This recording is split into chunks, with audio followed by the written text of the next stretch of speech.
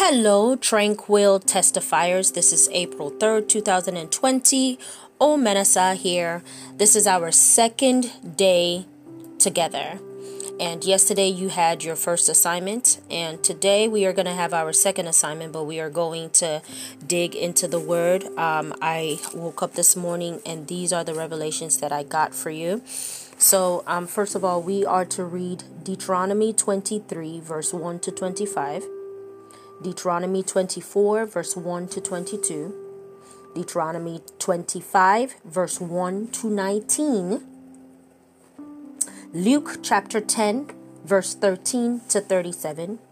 Psalm 75, verse 1 to 10. And Proverbs chapter 12, and Proverbs 12, verse 12 to 14. So once again, it's Deuteronomy 23, verse 1 to 25, Deuteronomy 24, verse 1 to 22, Deuteronomy 25, verse 1 to 19, Luke chapter 10, verse 13 to 37, and Psalm 75, verse 1 to 10, and Proverbs 12, verse 12 to 14. And so I'm not going to keep you, but I'm going to give you the revelation that I got from this morning. So the first revelation that I got is from verse 5 of chapter 23, verse 5. Deuteronomy 23, verse 5. But the Lord your God refused to listen to Balaam. He turned the intended curse into a blessing because the Lord your God loves you. So he turned the intended curse. So whatever was intended against you has been turned into a blessing. It's just like the COVID virus. A lot of people are dying, but we also have a lot of people who are now getting paid higher. Like their salary has gone up because a lot of people have left work and now they need people. So now they're getting paid higher. And because like there is a vacuum now in the land, a lot of people are renting homes and renting apartments, and a lot of things now, prices have dropped for a lot of people, even registrations of companies and websites and all of that. A lot of those prices are dropping now because there is demand. So what the devil meant for evil, God is going to turn it around for your good. Now, another thing that I got, or another revelation that I got, was verse 9. When you go to war against your enemies, be sure to stay away from anything that is impure. That got me so strong. I'm going to read that again. Verse 9 of Deuteronomy 23, verse 9.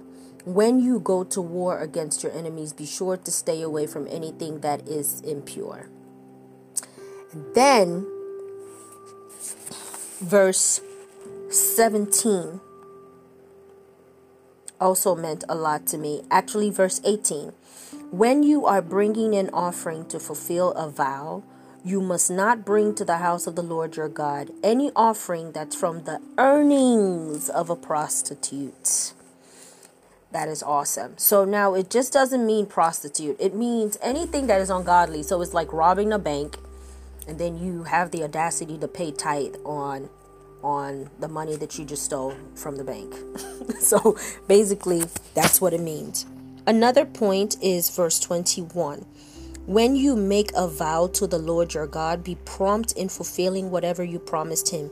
For the Lord your God demands that you promptly fulfill all of your vows. So if you're somebody who has made a pledge to a church or to an organization or whatever, especially when it's religious based, see to it that you pay it. Now, I like what it said in verse 22. However, it is not a sin to refrain from making a vow. So that means that you could go back to the church and say, hey, I am so sorry that I did this, and I am so sorry that I pledged this, but I would not be able to pay it. But I also like what it said in 23. But once you have voluntarily made a vow, be careful to fulfill your promise to the Lord. So basically, be careful. Don't make a decision on goosebumps or sentiment or how you feel at that time or whatever. Make sure that you are God-led to make a donation to a church or to whatever, because once you say that you're going to do something, you are liable. You are liable to do it. Now, verse 15 of verse 15 of chapter 24. You must pay your staff. You must pay them their wages each day before sunset, because they are poor and they are counting on it. If you don't, they might cry out to the Lord against you, and it would be counted against you as sin. You have to pay. You have to pay your salaries. You have to pay. If you notice that things are not as good as they used to be, then you could drop the pay, but you cannot just not pay. That is not right. Now, authority. Now, Luke chapter 10, verse 19. It said, "Look, I have given you authority over all the power of the enemy, and you can walk among snakes and scorpions and crush them. Nothing will injure you. But don't rejoice because evil spirits obey you. Rejoice because your names are registered in heaven." So God has given you authority to tread over serpents and scorpions. God has given you authority to take care of the enemy. God has given you authority, and you should always know that. You have authority over depression. You have authority over poverty. You have authority. In fact, you don't even have poverty, because anything that you have authority over, that thing does not even exist anymore, right?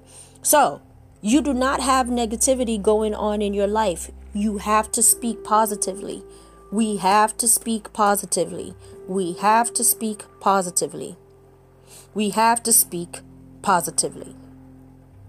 We have to speak positively. Okay. So, verse 13 to verse 16 of Deuteronomy 25. Verse 13 to 16, it says, "You must use accurate scales when you weigh out merchandise, and you must use full and honest measures. Yes, always use honest weights and measures, so that you may enjoy a long life in the land the Lord your God has given you. All who cheat with dishonest weights and measures are detestable to the Lord your God." You already know what that means. It's like when you go to buy apples or grapes or whatever, or beef, meat, and you see how they weigh that. Basically God is saying, don't cheat. Do not cheat. Now, some of you will say, "Oh, why would she be talking about cheating? I'm not a child and I'm not dishonest. I don't cheat. I don't lie." I am saying it because at some point in our lives, life would bring some kind of battle, and you would find yourself negotiating. Sometimes you would find yourself saying and doing stuff that you never thought that you could do. And that's because pressure has been put on you.